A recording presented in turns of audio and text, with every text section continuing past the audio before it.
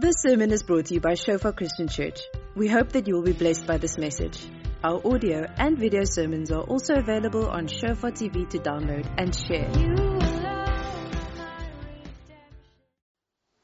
I have a word that I want to share with you, but before I do that, just as we were worshiping, the Lord just laid Ecclesiastes 3 upon my heart. If we can go there quickly. It says, to everything there is a season and a time for every matter or purpose under heaven. A time to be born and a time to die. A time to plant and a time to pluck up what is planted. A time to kill and a time to heal. A time to break down and a time to build up. A time to weep and a time to laugh. A time to mourn and a time to dance. A time to cast away stones and a time to gather stones together. A time to embrace and a time to refrain from embracing. A time to get and a time to lose. A time to keep and a time to cast away. A time to rend and a time to sow. A time to keep silence and a time to speak. A time to love and a time to hate. A time for war and a time for peace. And then he says, what profit remains for the worker for his toil? I've seen the painful labor which God has given to sons of men, with which they busy themselves. He has made everything beautiful in His time. And I just felt this morning that, life, we often, if we have our choice, we would craft and create for ourselves an existence or a set of circumstances that we want, that we would feel happy with, what we think we would find contentment in. And here the preacher in Ecclesiastes, he lays out the nature of life, and later on we will see that the Apostle Paul basically does the same. That he says that life is a series of events that happens, and everything, it doesn't always come to us in times that we feel that it's suitable for us. It doesn't always feel like the right time. Who of you have felt that stuff that's happening at your life at the moment is not quite the right time? Amen. It's, especially if it's challenging, we always feel that it's not a good time. And we certainly feel like things like death or suffering or pain or sickness, it's never the right time. But here the writer in Ecclesiastes, he names the different times, and then he says this beautiful thing, that God makes everything beautiful in its time. God makes everything beautiful in its time. And even in the hardest of circumstances, if we fix our eyes upon Jesus, if we ask God, give us your perspective from this situation, give us your perspective on these set of circumstances, we will find, as long as we keep our eyes upon Jesus, we will find something of the beauty of God, even in something as tragic as death. I remember when my father passed away a couple of years ago, I remember that I was filled with so much sadness. I was on a ministry trip in the UK when he passed away, but luckily he released me before. He wasn't sickly. He went in for a routine operation and didn't make it off the operation table. So it was kind of sudden for us, and of course it was heartbreaking and tragic for me. But amidst all of that, when I fixed my eyes upon Jesus, when I asked the Holy Spirit to come to be that comforter that He has promised, and the Lord started giving me scriptures that defied my feelings and my view about death, and He gave me a scripture that says, precious in the eyes of the Lord is the death of His saints. I thought, how can that be? How can something that is so heartbreaking for me, I'm a son of God, I'm loved of God, how can something like that be precious to God? And then the Lord just started showing me that the realities from Scripture, that if we are absent in the body, we are present with the Lord. And all of a sudden, that Scripture that said that death was swallowed up in victory, and I could truly begin to say, death, where is your sting? And grave, where is your victory? Because I realized that my Father is truly with the Lord. There's nothing that tests our theology than reality. We all believe in life after death until someone dies. And then we really need to ask ourselves, is this really, truly what I believe, or is this just part of my cognitive theology? And so even in something as tragic as death, I believe that God can create beauty. I believe in the midst of suffering, in the midst of tragedy, in the midst of trying times, in the midst of droughts, in the midst of economic uncertainty, in the midst of political uncertainty, as long as we keep our eyes fixed on Jesus, we will be able to respond accurately to our situation. Instead of trying to use the gospel to create for ourselves a set of circumstances and situations that pleases us. And I want to read to you from a portion of scripture. I'm going to read it from the Message, because not that I think that the Message is the most accurate translation, but I do want to read it to you from the Message because it says it so beautifully. It's from Corinthians, 2 Corinthians 6. And I want to read the end of it first, because Paul is speaking here to the Corinthian church.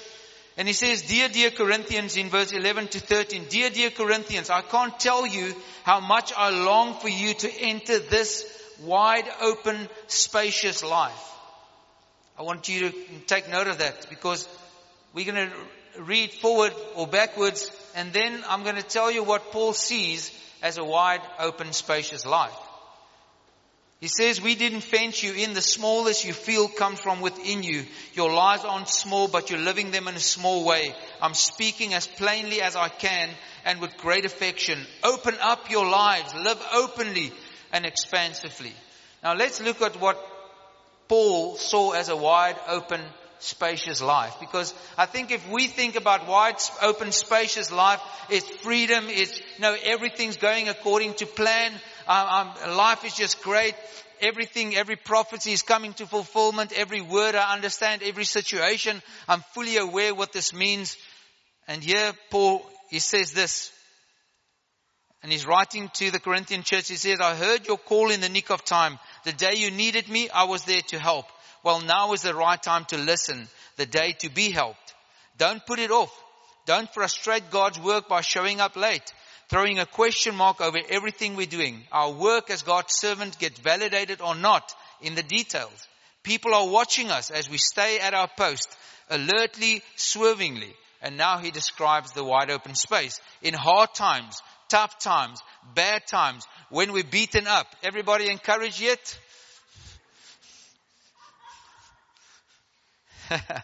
In hard time, tough time, bad times, when we're beaten up, jailed, mobbed, working hard, working late, working without eating, with a pure heart, clear head, steady hand, in gentleness, holiness, honest love, when we're telling the truth and when God's showing His power, when we're doing our best setting things right, and when we are praised, and when we are blamed, and when we are slandered and honored, true to our word, though distrusted, ignored by the world, but recognized by God, terrifically alive, though rumored to be dead, beaten within an inch of our lives, but refusing to die, immersed in tears, yet always filled with deep joy, living on handouts, yet enriching many, having nothing, having it all. This is the wide open, spacious life that the apostle calls the church to. Isn't that beautiful? Isn't that so how life is? The Bible is not something that should remove us from reality, but give us the ability to deal with the realities of life. And so many times we try to use the gospel to create something for us that would suit us, that would take us out of this. But Paul actually says, man, this is what life is about. This is where grace and mercy meets. This is where the reality of grace touches our lives and we become terrifically alive, even in the face of death. And this is what I want to encourage us this morning. That, sometimes we so desperately want to understand everything, and there's nothing wrong with trying to understand everything. But sometimes I feel that we so want to understand everything that we keep on eating from the tree of the knowledge of good and evil. Is this right or is it wrong? We look at situations. Is it right or is it wrong? Is it fair? Is it not fair? Is it just? Is it unjust? That we so look to find out, what is it? Is this good or is this not good? Is this right or is this wrong? And we start eating from the tree of the knowledge of the tree of the knowledge of good and evil instead of eating from the tree of life.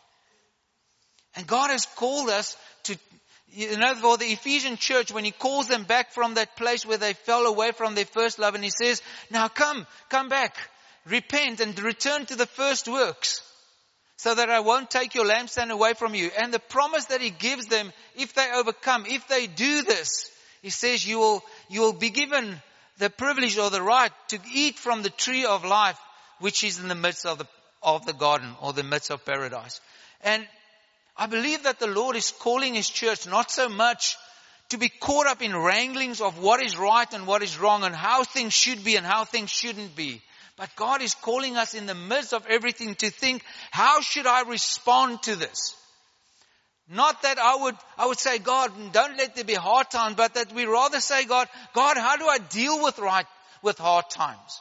It's a beautiful thing when the early believers, when Peter and James, when they are flogged to an inch of their death, and they come back to the believers and they report how they were unfairly treated.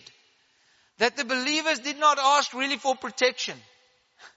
They simply said to the Lord, they started praying. That was their first response to persecution. They prayed, they said, God, just remember those guys for what they did. And now, grant us what? Boldness. They did not pray, God, grant us protection. They said, God, grant us boldness so that when we go out, as we go out, that you would stretch out your hand, performing mighty signs, wonders, and miracles in the name of your Holy Son, Jesus. So it wasn't, for us, most of our prayers, as soon as life happens to us, we go into defense mode and we go into protectionism. Oh God, just protect me. Instead of saying, God, give me boldness.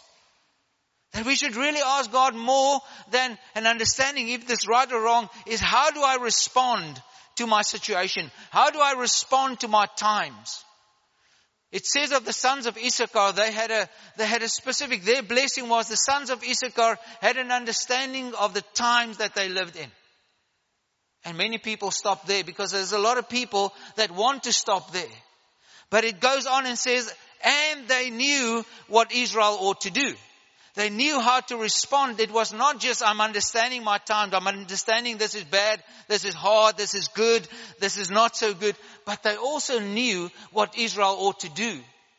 And I believe that is what the Lord wants for us, His church, is that we need to understand that this wide open, spacious life that the Apostle Paul talks about, what is written about in Ecclesiastes, is that there is something that life happens, but there is something that transcends our response to our situation. Therefore, we don't try to control situations. But we simply, we submit ourselves to God in the situation and say, God, how do I respond to this? How do I accurately appropriate the grace that there is that I need to engage this time? If we do this, I believe that we will start overcoming.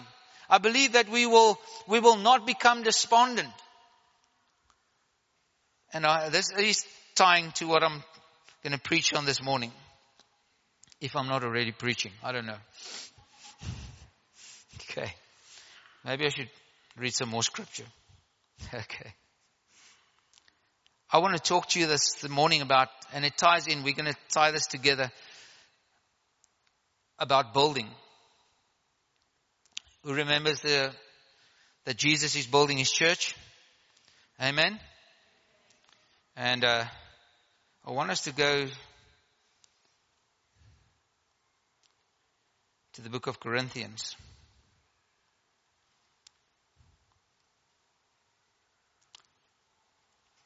(1 Corinthians 3, chapter 3, and we're going to read from verse 10. According to the grace of God given to me, I'm reading from the ESV, a skilled master builder. I laid a foundation and someone else is building upon it. Let each one take care how he builds upon it. Let each one take care how he builds upon it. Each one, turn to the person next to you and say, that's you. And then return, no, that's you. So Jesus is building his church and he's using people. He's not limited to people, thank God for that. He's not limited to us, but he does choose, in his wisdom, he does choose to use us. And even the gifts of the Holy Spirit that some people use for Christian entertainment is actually for the building of the church. It's for the edification of the body. So each one must be careful how they build. So each one is a builder. It's not just a select few. It's not just the full-time people. Each and every saint, each and every believer is a builder. And we must be careful how we build. The Apostle Paul is very precise and meticulous when he says this. He says, let each one take care how he builds upon it. Take note, he doesn't take care how the other guy builds upon it. Because we're really good at that. You know, he's not doing it right and she's not doing it right and she should be doing that and they should be doing this. No, it said that each one must be careful how? I must be careful how I build. Each one must be careful how they build. Why? Why? Listen to this. For no one can lay another foundation than which is laid, which is Jesus Christ. So we're not talking about the foundation of Jesus Christ. And later on we will see in this portion of scripture that Paul is not addressing an issue of salvation. Because even the guys that didn't build well, they were still saved, just as with fire.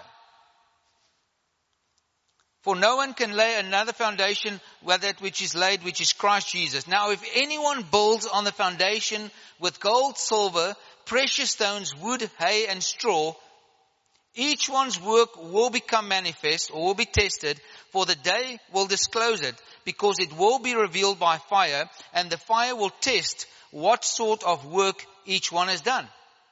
If the work that anyone has built on the foundation, which is Christ Jesus, survives, he will receive a reward. If anyone's work is burnt up, he will suffer loss, though he himself will be saved, but only as through fire. So we can see it's not a salvation issue. This is a reward issue. Now I know that for many in the church, it's just a salvation issue. You know, if I have Jesus, as long as I get to heaven, as long as I can I get not to go to hell, that will be great. And that is really great. But I do believe that Jesus came for more than getting you out of hell. Amen? It is that you would not perish, but also that you would have eternal life.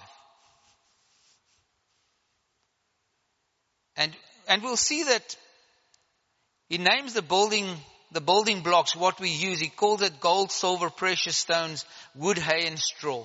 And he doesn't say, you know, wood, hay and straw is not legitimate building.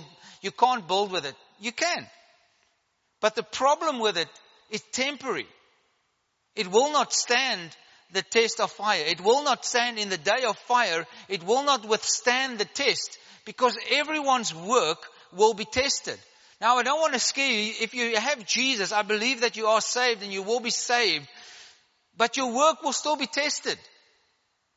And now between your salvation now and the day of Christ and the day that the work will be tested is the only time that you will be able to work not for salvation, but work for reward.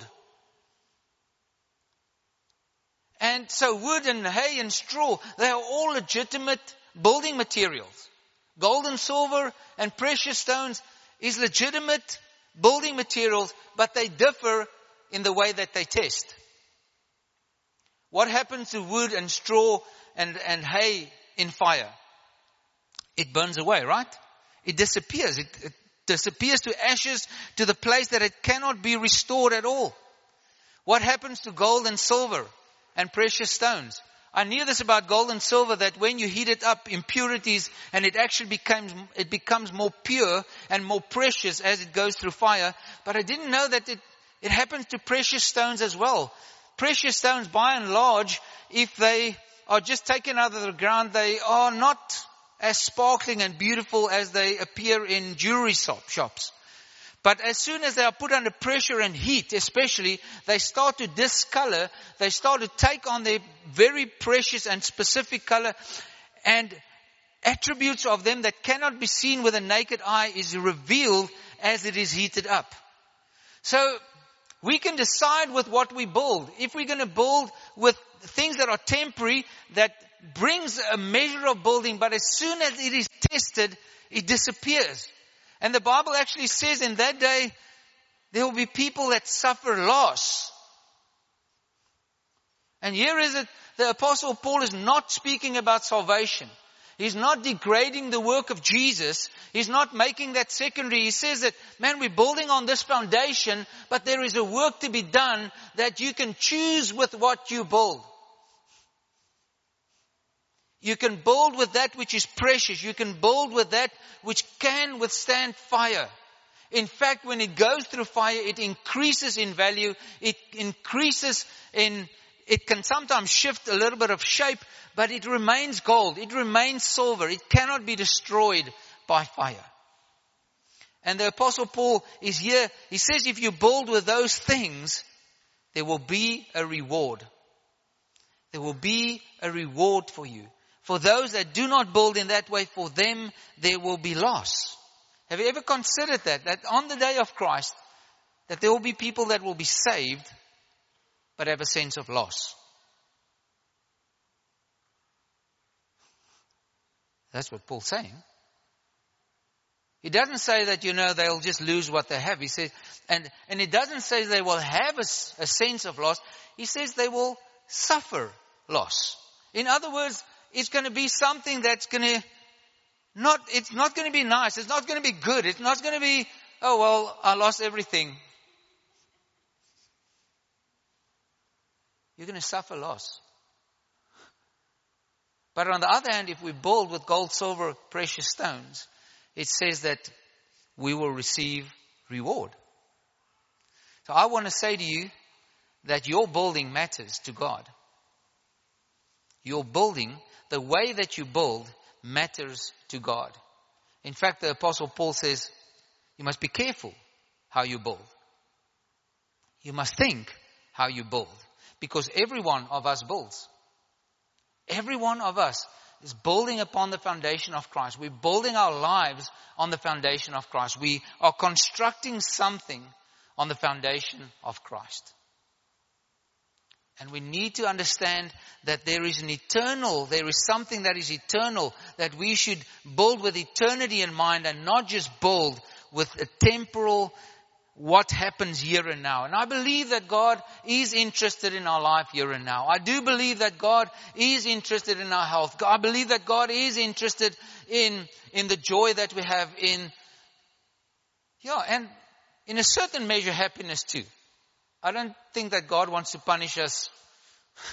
I believe that God wants the joy, that God wants us to prosper in life. But that is determined by how we build. And how will the way that I build my life on Christ, how does it respond to crisis? How does it respond to when the fire comes?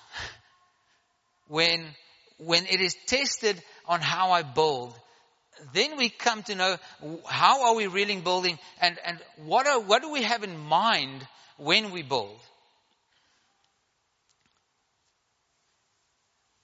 In 2 Corinthians 4, Paul speaks about this treasure in jars of clay. And once again, we have this treasure in jars of clay. Why did God choose to put treasure in jars of clay? Because remember, I prayed earlier that God would grant to us a spirit of wisdom and revelation in the knowledge of Him, that He would flood the eyes of our understanding with light so we might know the hope to which He has called us, and that we might come to know and see the greatness of the incredible riches or inheritance that He has deposited in each and every saint. So inside of you, inside in each and every one of you is an inheritance of Christ.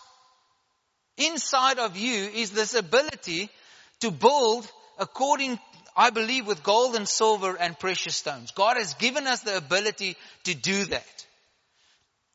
And He puts this treasure in jars of clay to show that the surpassing power belongs to God and not to us. In other words, if anything good comes from this treasure that is in this jars of clay, the jars of clay can take no glory. The jars cannot say, look at my jar, look at my outer appearance, look at my ability to do the will of God. But it's actually the frailty, this frailty of that we struggle with these things, and yet God uses us. That in the midst of trial, in the midst of the most horrendous circumstances, if we choose to submit, if we choose to approach the throne of grace to obtain that mercy and to find mercy and obtain grace in our time of need, that God can actually produce stuff in us that is eternal. And here He says, we are afflicted once again. We are afflicted in every way, but not crushed. We are perplexed. Who of you are sometimes perplexed? Don't understand what the heck is going on. Most of the time, if we're honest. We are persecuted but not forsaken. We are struck down but not destroyed. Always carrying in the body the death of Jesus, so that the life of Jesus may also be manifested in our body. And here again, the Apostle Paul, and I believe this is part of an apostolic perspective on the gospel of Jesus Christ, is that there's this, it doesn't promise us things are going well all the time. In fact, here the Apostle Paul says, if you're really going to follow Jesus, you're going to suffer persecution. And then he goes on and he says, in verse 16, he says, so we do not lose heart. Though our outer self is wasting away, our inner self is being renewed day by day. And then he says, for this momentary light affliction is producing a weight of glory that is immeasurable. Is preparing for us an eternal weight of glory beyond all comparison. What kind of glory? Eternal. It's an eternal weight of glory. Beyond all comparison. Because as we look not to the things that are seen, but to the things that are unseen, for the things that are seen are transient or temporal, but the things that are unseen are eternal. And the Apostle Paul says this, what he's saying to us, he went through hard times. He was perplexed. There were times that he didn't understand. There were times that they were persecuted, but they weren't crushed. They were knocked down, but they were knocked out. But he says, I'm not driven to despair. I don't want to give up. I don't become discouraged. I'm not driven to a place of inactivity by fear or my circumstances, because I fix my eyes on the things that are unseen. I fix my eyes on the things that are eternal. If we go back to Ecclesiastes in that 3 verse 11, it says, after it says that God has made everything beautiful in His time, it also says, and God has put eternity into the hearts of men. God has put eternity in the hearts of men. That's why the big question for many people are, what happens after death? We were in Taiwan. It's probably our most fruitful conversations with Buddhists is what happens when you die. And everybody, it doesn't who they are, it doesn't matter. There are even people that might be rudely awakened by their thinking that there is nothing after death. But there is this thing for man, what happens when I die? Is there life after death? And the Apostle Paul says, man, fix your eyes on the things that are unseen. Build with the unseen in mind. Build with eternity in mind. Don't just build so that you can have a good life here. Do not only build for your own generation, but build for the generations that comes after you. Build for those that you haven't seen yet. Build for those that are still in our loins. We need to understand that we are not, if we only build for ourselves and we only think that the death of Christ is only good for this life. Paul calls us, of all people, to be most pitied, to be felt sorry for, that we don't understand the eternities. If we do not fix our eyes on the eternities, we will always try to build something for ourselves that works here and now. So I want to encourage you that each one of you have this gift from God. Each one of you. If you are saved, there is something of the internal inheritance in Christ that is already in you. And you can use that. And I believe that one should use that to build carefully on the foundation of Jesus Christ. To build with your words, to build with your actions, to build with your behavior, to build upon the foundation of Jesus Christ. And not to so much look at the whole thing, but is this right or is this wrong? What is happening now in the politics, is it right or is it wrong? What's happening with the drought, is it right? But to rather ask, how must I respond to this?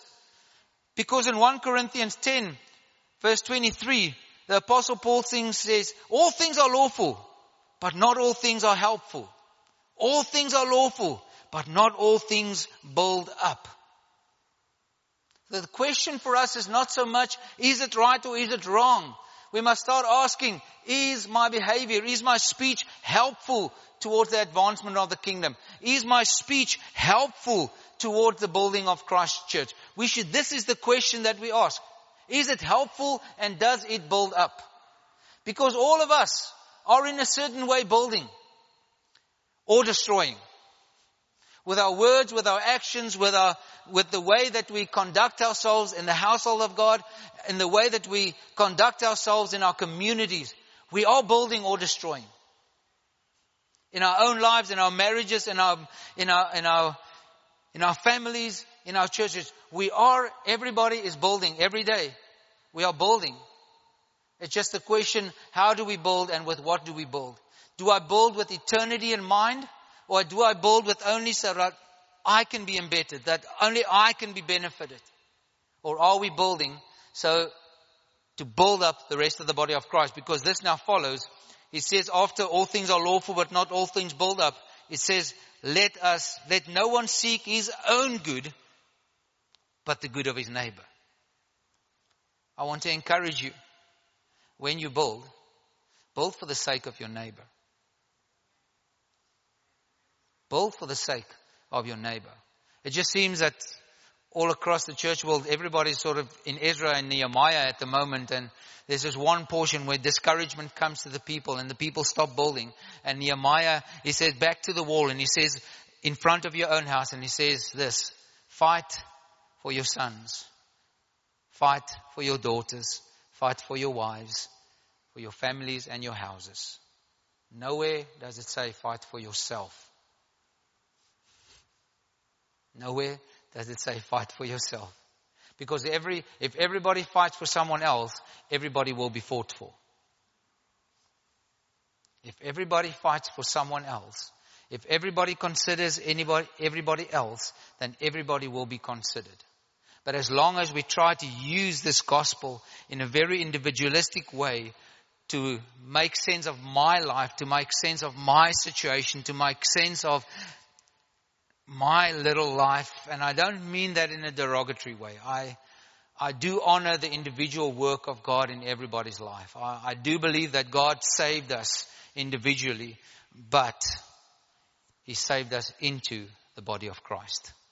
And then when Paul writes about the body of Christ, he talks about the many-membered body of Christ, that the members of the body do not work for themselves. Now they are very unique, and I want to encourage you, and I want to affirm your uniqueness. I want to affirm your uniqueness. You are unique just like everybody else. Each in our own very unique way, we are unique. But the eye, even in its uniqueness, is not there for the sake of the eye. The eye in its very unique function and very unique structure is there for the rest of the body of Christ. It provides the rest of my body with sight. Now, if I take my eye and I take it out and I start studying it, I mean, it is a wondrous thing. I mean, How does it take in light? How does it work? How does it see depth? It's amazing. I mean, you can spend your whole life just studying the eye and the wonders of the eye, but the eye by itself, it's useless. The eye, in the context of the body, is very useful. And therefore the Apostle Paul says that we are members of the body of Christ. And if we understand that we are members of the body of Christ, that as I function, the rest of the body is benefited. The rest, as I function in what God has called me to, if I bring some of the inheritance of Christ that He has given me, if I bring that to the body of Christ, the body of Christ is being built up. And it's not about me. It's not about, the eye doesn't tell me every day, hey Jan, I need some affirmation here. Can you just thank me for me? Can you just thank me for me, you for me? Can you just, and every cell in your body is unique, and they've got beautiful functions, and they can't fulfill one another's function. And if the whole body doesn't function well, then the body becomes ill and disabled. But each of you, I want to encourage you that each of you in the body of Christ have a beautiful purpose. It's part of the inheritance of Christ. So when you don't bring your part, not only do you not function, and not only do you not get benefited, but the whole body suffers. That's what the Apostle Paul says. If one part of the body suffers, the whole body suffers. But if one part rejoices, the whole body rejoices. So I want to encourage you this morning, each and every one of you, that you can bring who you are, and that you bring who you are, whether that's in a good season, a bad season. Like Paul says, in this wide open spacious life, we can't wait until everything is sorted out before we start giving. We can't. Who of you have been perfected completely already, manifestly? Oh, you're not here this morning. You've been raptured.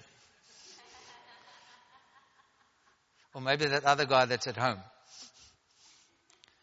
But every one of us, jars of clay. Yes, jars of clay. But what's inside of us is incredible, rich treasure of God. I want to encourage all of you this morning. Maybe you are bringing. Maybe you are bringing who you are. Maybe you are contributing to the body of Christ. Maybe you are praying.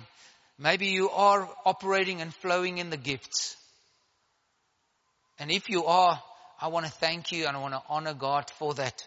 And I want to ask you more. For those of you that feel that you cannot, what holds you back? Your own feelings, your own hurts, your own disappointments, your own offenses? But what about the truth of God? What about that wide open, spacious life that God has called us into? And we operate. We respond to our situations. We don't discuss it endlessly, which isn't bad in itself, but if we're only part of the discussion of how bad it is, how are we contributing? How are we contributing? And each of one of you, there's reward for you. Each one of you. It says everyone's work will be tested as in the day of fire. So there's reward for you. Maybe you're saying, well, as long as I just get saved, like the guy that suffered loss, but thank God I'm saved, I'm going to be with Jesus, and I don't really care about the reward. I want to ask you, if God is a rewarder, Hebrews 11, he who comes to God must believe that God, firstly believe that God is. And He is a what? A rewarder of those who diligently seek Him. There is a reward for you, for each and every one of you. And I believe it is the heart of the Father to give you that reward. I believe it is truly the heart of the Father that everyone will receive their reward. And that reward is determined how we give ourselves now. So I want to ask us all, give yourself in humility. When you give yourself, when you do something, don't do it to be seen, but do it simply. I want to be a blessing. I want to be a builder in the body of Christ. when I pray, when I speak to people, when I speak to George about CS, will it be edifying or will it be breaking down? When I ask God, when I come to a meeting and desire earnestly the gift, or wherever you are, desire earnestly the gift, are you desiring earnestly the gift so that people will see how spiritual you are? Or is it really your heart? God, won't you use me today? God, won't you use me today that when I speak, when you release something in me and through me, God, that the body of Christ will be built up. That when we leave one another, people are like, man, I came in here and I was kind of down and now I just see the glories of Christ and life is worth living again. You not only have the ability, but I also believe that we do have the responsibility to do that so that there will be reward and so that Christ will be glorified in our midst.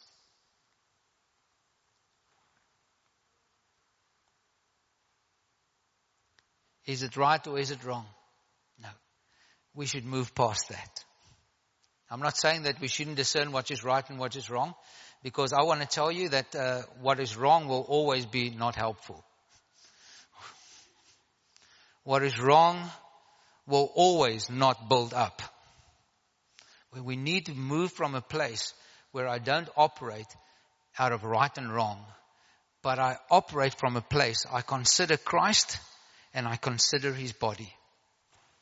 The gift that you've placed within me, it might not be perfect, God. It's in a jar of clay, but I'm going to give it, God. I'm going to bring myself. I'm going to give my life to see to it that the body of Christ is being built up. I'm going to worship in a way that builds up your body. I'm going to speak in your way. I'm going to attend in a way that builds up your body. I'm not going to be a passive. I'm not going to be continually passive. But I'm going to be continually active in seeking out the well-being of my brother and my sister above myself. Above myself. I'm going to lay down continual navel gazing. I'm not against introspection. But you have only introspection and you don't look out. You are going to spiral down into who you are.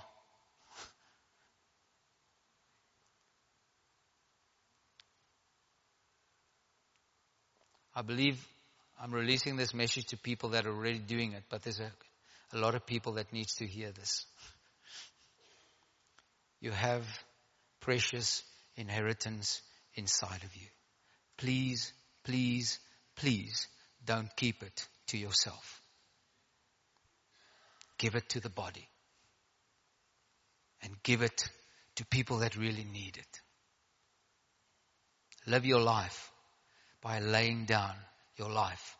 Greater love has no one than he who lays down his life for a friend. I think we live in a society when everything is about self-actualization, self-assertiveness. You are number one. You are the most important person. Look out for number one. Realize and actualize yourself. And the gospel actually says something completely different. It says lay down your life. And as you lay down your life, life truly becomes meaningful.